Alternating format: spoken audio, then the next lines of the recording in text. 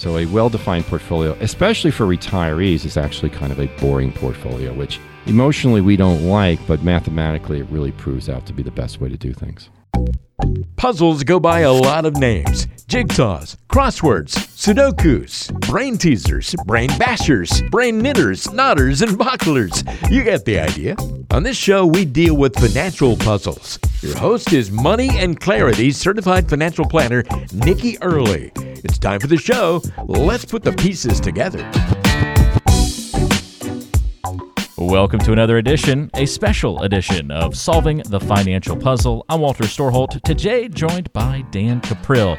Back in action, we rolled him back onto the scene for a special post-election coverage episode. Hey, Dan, great to catch up with you. I am the political consultant for the company, so whenever matters of politics come in, they feel compelled to bring me back. So there's a hidden website, moneyandclarityandpolitics.com that Dan runs, right? Yes, exactly. No, it's great to it's great to be back. It's great talking with you, and for all of our clients out there, just remember I'm still working. It's just that I'm trying to share the load here. So don't get me wrong. It's great when clients call and they always ask for Nikki. I think that's fabulous. but it's been funny lately. So I'm really happy to be on, if anything, just to let you know that we're still out there. But you ever have that moment where Nikki finishes talking to somebody and you're like, wait, they didn't want to talk to me either? I've never, no, and I'll tell you why. Because I know that if they don't want to talk to me, then she's doing a really good job. Oh, there you go. That's good. And listen, I realize that, at age, what am I now, 57? I'm at one of those weird ages you always forget how old you are. But, you've got to have bench strength. You got to have people that can help out. And, we've seen this in 2020 about health is just not a given. So I think it's great when clients are, eager to work with her, et cetera. I mean, let's face it, she's a heck of a lot nicer than I am. So I think that's good. Yeah, well, we all agree on that. I think that's absolutely right. Absolutely, yeah.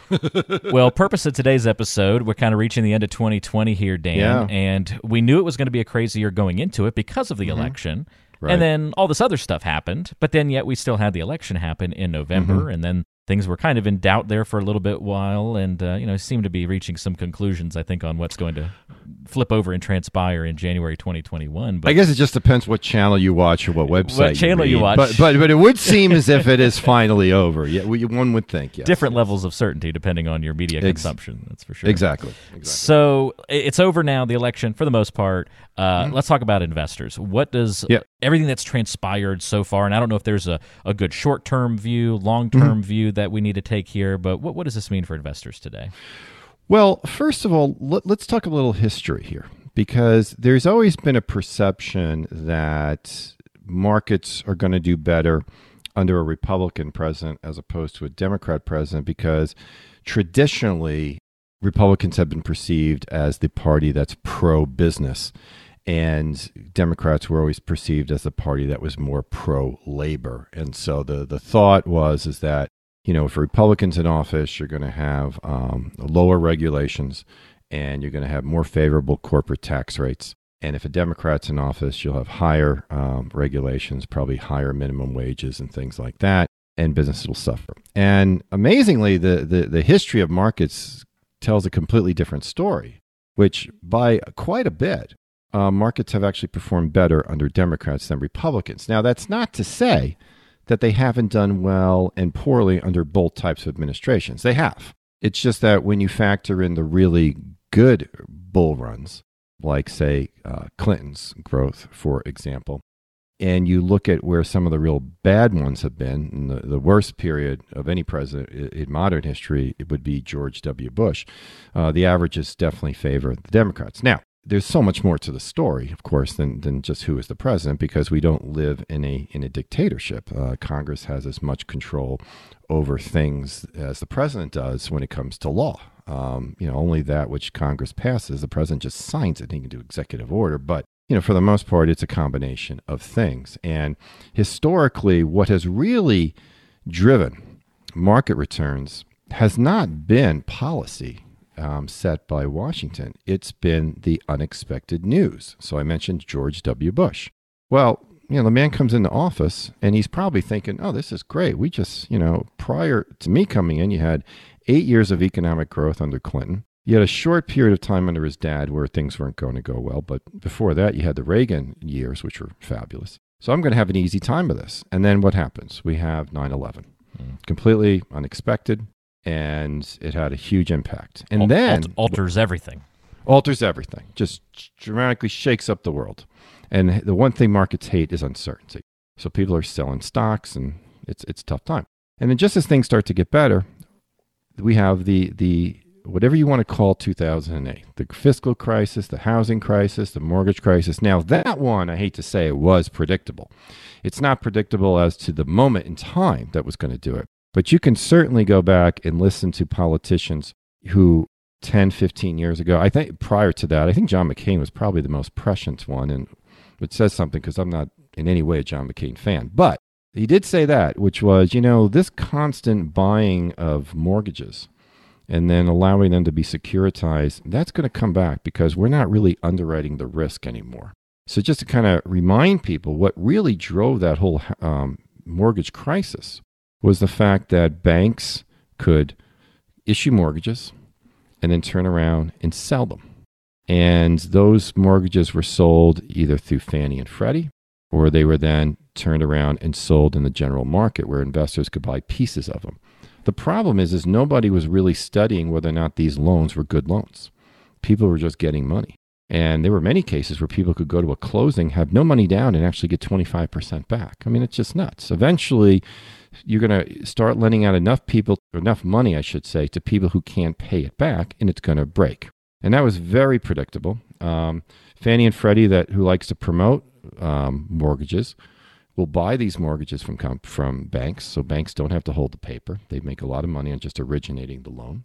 And so it was a matter of time before that was going to be a problem. What we didn't realize, though, was that it would be systemic, that ultimately those mortgages would be sold throughout the world as shares. And it got very complicated. So if you're the president, that happens under your watch. I don't care how good you are. Markets are going to suffer.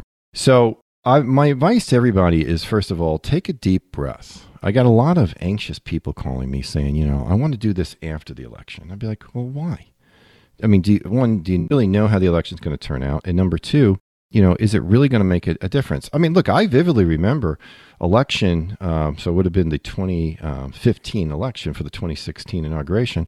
And, Donald Trump wins. And I remember Stephen Ratner, who was doing commentary for CNN, was like, oh, this is going to be the end of the world. The financial markets are just going to collapse. Well, there was some initial selling the first day because those companies that were favorable to Clinton's policies got sold because suddenly they're like, well, if you're in green energy and Trump wins, that's probably not going to be a good stock buy.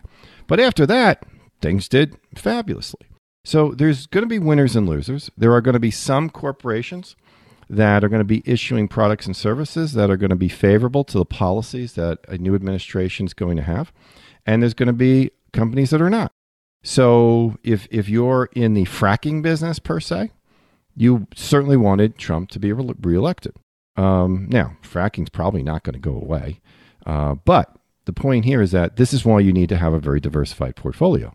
Because if you do think that government policy is going to affect your holdings, well, you're not going to know who those companies are. But in the end, this is like water and cracks in your basement. Water finds a way. And capitalist markets find a way. So while I know there was a lot of talk about socialism and other things, and we'll talk about some of their policies here in just a second, but if you're broadly diversified, you have to be logical about the future, and that is, there's going to be obstacles. But I will tell you from history, at least, it's not so much the policies of politicians that cause markets to suffer. It's unexpected bad news, like a virus or a terrorist attack. And you know what? Those things are always going to happen. We're never going to be able to predict them, but we've always gotten through them.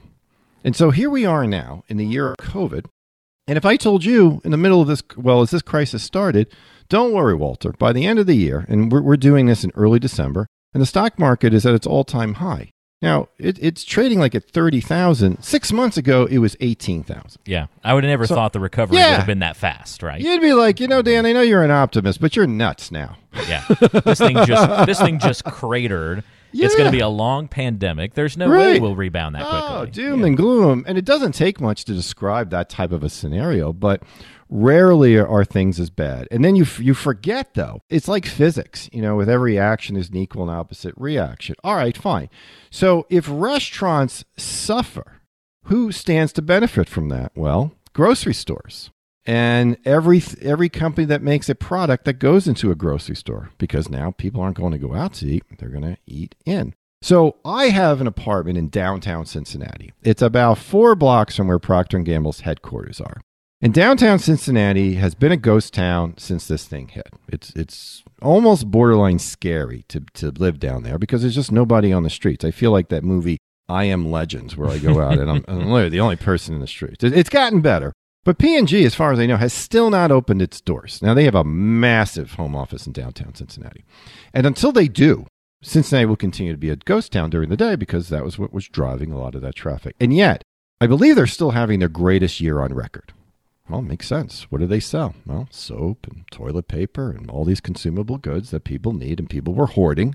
That all go in Kroger. Oh, and by the way, Kroger, they're located about 8 blocks north of my apartment. And they're having a fabulous year. As far as I can tell, they haven't brought anybody in either. So it's never quite as bad as we would perceive it to be. So my advice is just breathe easy. We've had plenty of Democrat presidents. We've had plenty of Republican presidents. I don't care where your political preferences or biases lie. We do have a rather well-defined Constitution. If you're a conservative and you're upset that you have possibly a liberal in president, well, take solace in the fact that for the first time in your life, you have a truly conservative Supreme Court. And it looks like the Senate, let's assume the Republicans get one of the 2 seats out of Georgia. What you're likely to have is a very gridlocked government. And in my opinion, the government that governs best is the one that governs the least. So 4 years of gridlock would be fabulous, in my opinion. And that will allow the rest of us to just kind of move on. Yeah, almost like we need the stabilization a little bit. Sure. My takeaway, too, on that mentality that you mentioned, Dan, of people saying, well, let's wait till after the election, is that it's a slippery slope. Because then it's, okay, well, let's wait till they actually take office. And then it's, okay, well, let's wait till the first 100 days are over to see what they can accomplish and push through. That's just like a procrastinating mentality that kills a lot of people. And, if you think about it, human nature being what it is, okay, so you wait and markets go up. Now what do you do? All right, you wait and markets go down. Well, are you certain you got them at the bottom? You're just never going to know. Yeah. What you have to realize is that over time, it really doesn't matter. So I always like to talk about the fact that when I was born in 1963, the Dow was trading in the 600s. And here we are now at 30,000. Well, we know from 1963 to now, there's been a slew of horrible news, not bad news, horrible news. And yet the life that we lead today, well, there's no way if I could go back in time, I could never describe it to my great-grandparents what life is like today. They just couldn't fathom that, right? The quality of life, the things that we just take for granted. When you read stuff that one of the major problems with the poor in the United States is obesity, that just shows you how far we've come. Yeah. Compared to what we dealt with 120 years ago. Yeah, as weird as it is, obesity is a sign of wealth in many ways. Oh, it is. It is. And I'm not belittling the problems of the poor, but it just shows you how the standard of what is, bad has changed dramatically. And it just shows you that whatever the storms are, logically, you should conclude that they will be weathered. But this is why diversification is so important. Up until just recently, a lot of the recovery we were seeing in stocks was just in large U.S. and even a small group of large U.S. And that can be a little dangerous because sometimes investors forget about the benefits of diversification. They suddenly just want to put all their money in the hottest asset class. And you got to be careful. I've had to have a few conversations with people where this isn't about putting all your money in what has done well in the past. You need to be prepared for all opportunities because when growth comes, you're never going to know where it is. So you want to be spread out in a way that improves your chances for long-term success, but does it with the least amount of volatility. And volatility is measurable both ways. If it can go up very fast, it can go down very fast. So a well-defined portfolio, especially for retirees, is actually kind of a boring portfolio, which emotionally we don't like, but mathematically it really proves out to be the best way to do things. Let's talk about some specifics of this new administration. Of course, we've all heard about the Green New Deal being part of the mission. There's definitely some thoughts about raising taxes on who that gets raised on. We'll see what pans out. And then the big debate about forgiving student loan debt. Yeah. Dan, as someone who is married to somebody who, just finished grad school last year, right, we're in the process of, paying some loans back to the University of Cincinnati, of course. I love how that worked out. You never even had to live in Cincinnati. Yeah. Went there and picked up the diploma, school. said thank you, and headed back. Mm-hmm. We're big Bearcats fans now, though, and there you go. Hoping they maybe sneak into the playoff or something this year. But so even from a selfish standpoint, right. I'm putting extra on my payments for our payments to knock out that loan. Should I stop and let the government get rid of it for me? It's a really interesting question. Isn't it? I'm like, obviously want to make a good choice, but at the same time, I'm like, So, look, we're all human. We all have our own biases. I personally have a real ethical issue with the idea of forgiving student debt because, let's face it, people borrowed the money and they entered a contract. And trust me, somebody is going to be left holding the bag. So to think that, a lot of student debt, it's the interest payments that get paid do show up in things like money markets and other investments. So some investor is going to get hurt by you not paying it back. The reality here is that it's easy to make a lot of promises, but we have far bigger priorities as a country when it comes to spending money, which if you relieve that debt, the debt will get paid. The question will be who will pay it. Well, the taxpayer will ultimately pay it.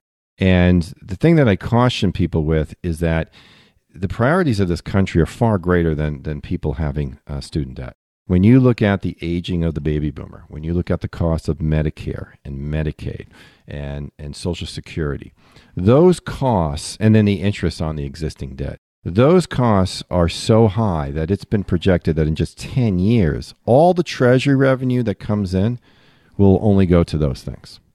So you can forget all these other projects that are out there. And Biden was quick to hedge his bet when he said, well, maybe, $10,000. And trust me, that would have qualifications too. Like you would have to probably prove that you have a low paying job or that you have a low asset base. Who knows? So no, look, here's my general, when it comes to debt, if the interest on that debt is low, so low that, in fact, you potentially could make an equal amount or more on your savings, then, pay the minimum. No reason to pay. It's like mortgages. Yeah. I have a 2.25% 15-year note on my house. And, to me, it'd be like, well, why would I ever pay that off sooner? I mean, that is so cheap that, why give up my money that I could use to other things and could grow at a much greater rate than 2.25%? So, no, I would tell everybody, look, if you're contractually obligated, you should pay it. Bad credit would ultimately follow you if you don't pay it. But I probably wouldn't recommend you pay more than you have to if the interest is low. If the interest becomes problematic, well, then no, you should try to. But for the most part, you should, pay what you have to pay. And then with the extra money, I would use that to build up your equity portfolio and build up your net worth. But if we get back to some of these other programs, like Green New Deal, and what was the other one you threw? Raising taxes, or just raising that taxes. assumption. Yeah, I think the raising taxes one is one we really have to be prepared for, and that was going to be the case regardless of who won. I mean, I felt strongly that if Donald Trump had won re-election, that he would have wanted to have that budget balanced by his last year. And we don't give out line item vetoes to our president, so the only way that you're going to be able to close that gap is not going to be by reducing spending, because they won't let you reduce spending. We live in, for some reason, a reduction in the increase of spending is considered a cut in Washington. So the way you have to do it is you have to dramatically get more Treasury revenue to come in. The Clinton administration was kind of able to do that they did a lot of refinancing of the debt. They went to short-term bonds, so the interest payments went down. But you're going to have to do it really by raising taxes. And I don't think it matters who is in office. So that's why I always recommend young people only use Roth accounts in their 401ks and their IRAs. I recommend retirees consider converting some of that money to a Roth, pay the tax now. You don't have to do it all at once, but you can do it over a series of years. And then that way, when tax rates do rise in the future, no matter what they're being used for, whether it be for Green New Deal or whether it be used for healthcare, whatever, you are going to be protected. The interesting thing is if you take something like green things that the people want, there's always winners and losers in everything. So whoever makes, for example, windmills would probably make out like a bandit with something like Green New Deal, which is probably why a company like General Electric is all for it, because, well, they stand to profit from that. The truth be told, though, so much of what drives climate change, and I'll be honest with you, I put that in air quotes when I say it, is it's definitely a form of wealth redistribution globally, because part of the agenda is to give money to third world countries who they feel have suffered by the actions of governments. Just know this, again, we have a very messy government. There's a House, there's a Senate, and then there's the executive branch. They all have to agree to stuff. And we have a court that now will be somewhat restrictive on what they let them do if it's not specifically stated in the Constitution.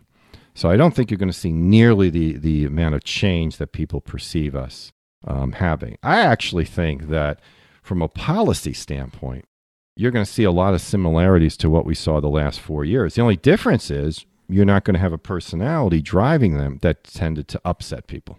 But I think from a policy standpoint, what we've done these last 4 years has worked actually quite well. There's been no new wars. The economy was thriving. We've addressed this COVID issue reasonably well when you consider, one, the percentage of people who die as a percentage of the overall population, and the fact that we now seemingly have several vaccines. And we did all that in a year. Go back and do your research about polio, and you'll see just how amazing this has been. So I don't really foresee huge amounts of change. I'm actually excited about more gridlock. And if you can take a lot of this with a grain of salt and humor, it could actually be a pretty funny next 4 years. Going to be interesting to see if 2021 is as crazy as 2020 has been, and what's in store for statistically it can't be, right? I mean, there's just no way. There's no way. We can't keep up this momentum. It'd be like flipping heads 10 times in a row on a Monday and convincing yourself you could do it on a Tuesday. No way. It just can't. It just can't happen. So, what about folks who want to be proactive? Is there something we should do now before these things change? Well, certainly I would recommend that you take advantage of the current tax rates. They are the lowest they've ever been in anyone's lifetime. And you look to, if you can, convert your tax-deferred assets to tax-free. Pay the tax now and be done with it. You know, that tax was going to get paid anyway. It's not even really your money. It's Uncle Sam's money. You can get growth on it by hanging on to it. But if he is going to take a bigger chunk of it in the future, and we don't know for certain. But you know what? Even if tax rates don't go up, which, again, I can't see how that's possible, but even if they don't go up, if you want to leave assets to your heirs, leaving them a tax-free asset is awesome. So I would definitely look at that. I would look at your number 401ks, your IRA, stuff like that you haven't paid the taxes on, and I would look at that. The other thing, too, is, again, this just speaks to the need for diversification. So if you're an investor who's only in a handful of stocks, and maybe that's worked out well for you. I mean, if you had all your money, say, in Procter & Gamble this year, it's probably hard for me to convince you that there's a need for diversification. But there is over time. Companies ebb and flow. And you don't want to get caught up in the emotion of the wave that we're in and think it's never going to end. It will. If you want to speculate with some of your money, fine. But you have to be prepared for what you don't know. And that's what diversification is likely to do. And that's why you really do need to be in all major countries. You need to be buying both large companies and small companies. 15,000 holdings is a good mix. I know that sounds like a lot, but if you want to do it right so that you're not impacted by what one company can do, that's the type of presence that you're going to need. That's a great point, Dan. And to wrap up, looking ahead to 2021, what's your outlook? I think the Mets are going to get into the playoffs again. I definitely think that. I think the Bengals will once again draft high. I think I look at it's unfortunate Joe Burrow got hurt because it looks like there's a pretty good left tackle. I think he's coming out of Oregon, so we got that part of it in place. And short of that, your guess is as good as mine. But I do think that when we look back at this period, we'll realize that maybe it wasn't as bad as it was when we were going through it. It will pass. But, as far as, the future of equity markets and all that, no one ever knows, folks. It's driven by the news. And the news is always going to be unpredictable. That's why it's news. Remember that. don't look at last quarter's statement and view that as an indicator what this quarter is going to be. You will be misled by that in both the good side and the bad side. Understand that when markets go down, it's a great time to rebalance. And when markets go up, it's a good time to rebalance. So focus on living your life. We'll get through this. Listen, I'll admit it went a hell of a lot longer than I thought it was going to go. But we will get through this. As best as you can, try to live your life. Try to be with the ones you love because, money is easily replaceable. Time, not replaceable at all. And I think that's the saddest thing about this year was how fear, maybe justifiably, but how fear has robbed a lot of people of time that they will never get back. So you got to judge your own situation carefully. But,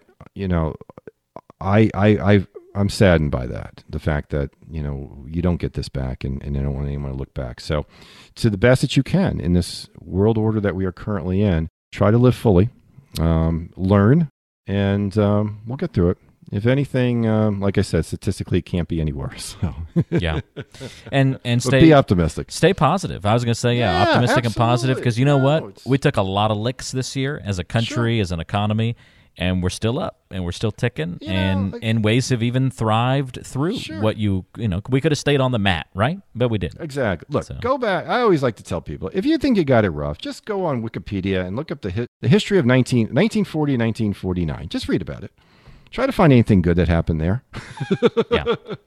I mean, just horrible stuff. And we got through it all. And trust me, there were plenty of epidemics in there too. So, it'll move its way through. But try your best to replace fear with intelligence. All right, I think that would really be the key. Fear will just deprive you in so many ways, and you don't want to get. I'm not saying don't be careful. You have to be, but you also have to be logical. And, we don't know how long this is going to last. But in the long run, be optimistic. Trust me, we can go through a lot worse news than this. Dan, appreciate the guidance and the help on the show. Pleasure. Good having you back on with us today. It was great. Thank everybody for listening. And listen, if you want to talk at any point in time, just go to bookachatwithdan.com. You can schedule a 15-minute call with me or Nikki, and be more than happy to address whatever concerns you may have on your mind. Is it bookachatwithdan.com? Bookachatwithdan.com. You like that? Nice. I try to get. You've had like 8 variations. I have, but they were never .com. Oh, okay. That's right. I wanted a .com because all the .coms were taken. That's right. You had like talktodan.net and then meetwithdan.org exactly. or something. So one day I'm listening to a guy from Australia of all places, and he's using this term book a chat, and I go, oh, I like that book because that's what they say that over there. Like they don't call them reservations; they call them bookings over there, and Europe too. So I'm like, book a chat with Dan. So bookachatwithdan.com. You get on there. You can pick a 15-minute slot. Talk about whatever you want to talk about. If you're a client, if you're not a client, we're here for you. We're here to talk a little bit of wisdom and at the same time patience and logic through what is a time in life when we don't have a whole lot of that. There you go. Bookachatwithdan.com. You can even do it while you're on holiday, since we're kind of in the... there you go. Absolutely. Or at hospital, since they don't well, say that's the other weird thing. They don't use the word the very often. Have you noticed that? It always throws me, whenever I watch University. Like a Downton Abbey or The Crown hospital. or something like that, always throws me off every time. Well, so they always say, like, he's going to university. And I think, now, you could say, we do say he's going away to college. But we always put the in front of the word university. Yeah. So I thought it was, he's at college, he's at university. I guess it makes sense that they don't put that the in there. Here's another one, and folks, you're going to love this one, and maybe you all knew this. I didn't know this. Do you know what the last letter of the alphabet is actually pronounced in Europe as? And I'm talking English-speaking countries, including Canada. Is it Z? It's Z. Yeah. Where the heck did that come from? I never heard of Z. You'd heard of that, huh? Yeah, I don't know why that was rolling around in my brain, but yeah, I must have picked it up somewhere. Thing, Zed. I remember having this long discussion with a Canadian. I'm like, what are you talking about? Zed. He goes, that's the last letter in the alphabet. I go, no, it's not a Z. And he was right. Somewhere along the line, and I say he's right because I always have to say whatever the British say. It's their language, right? We have to default to them, I guess. Yeah. Yeah, I guess somewhere along the line we dropped the D. It's Z. Blew my mind. Anyway, too funny. We covered a lot of ground. folks, have a great new year. Reach out to us if you need anything. Book a chat with Dan. God bless everybody. We'll talk to you next time on the Solving the Financial Puzzle podcast.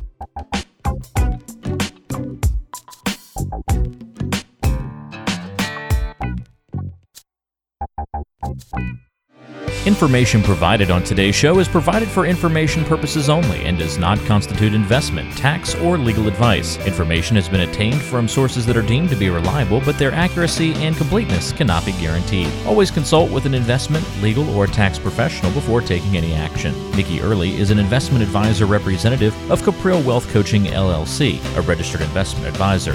To obtain a copy of Form ADV and a privacy policy statement, call 800-353-7923.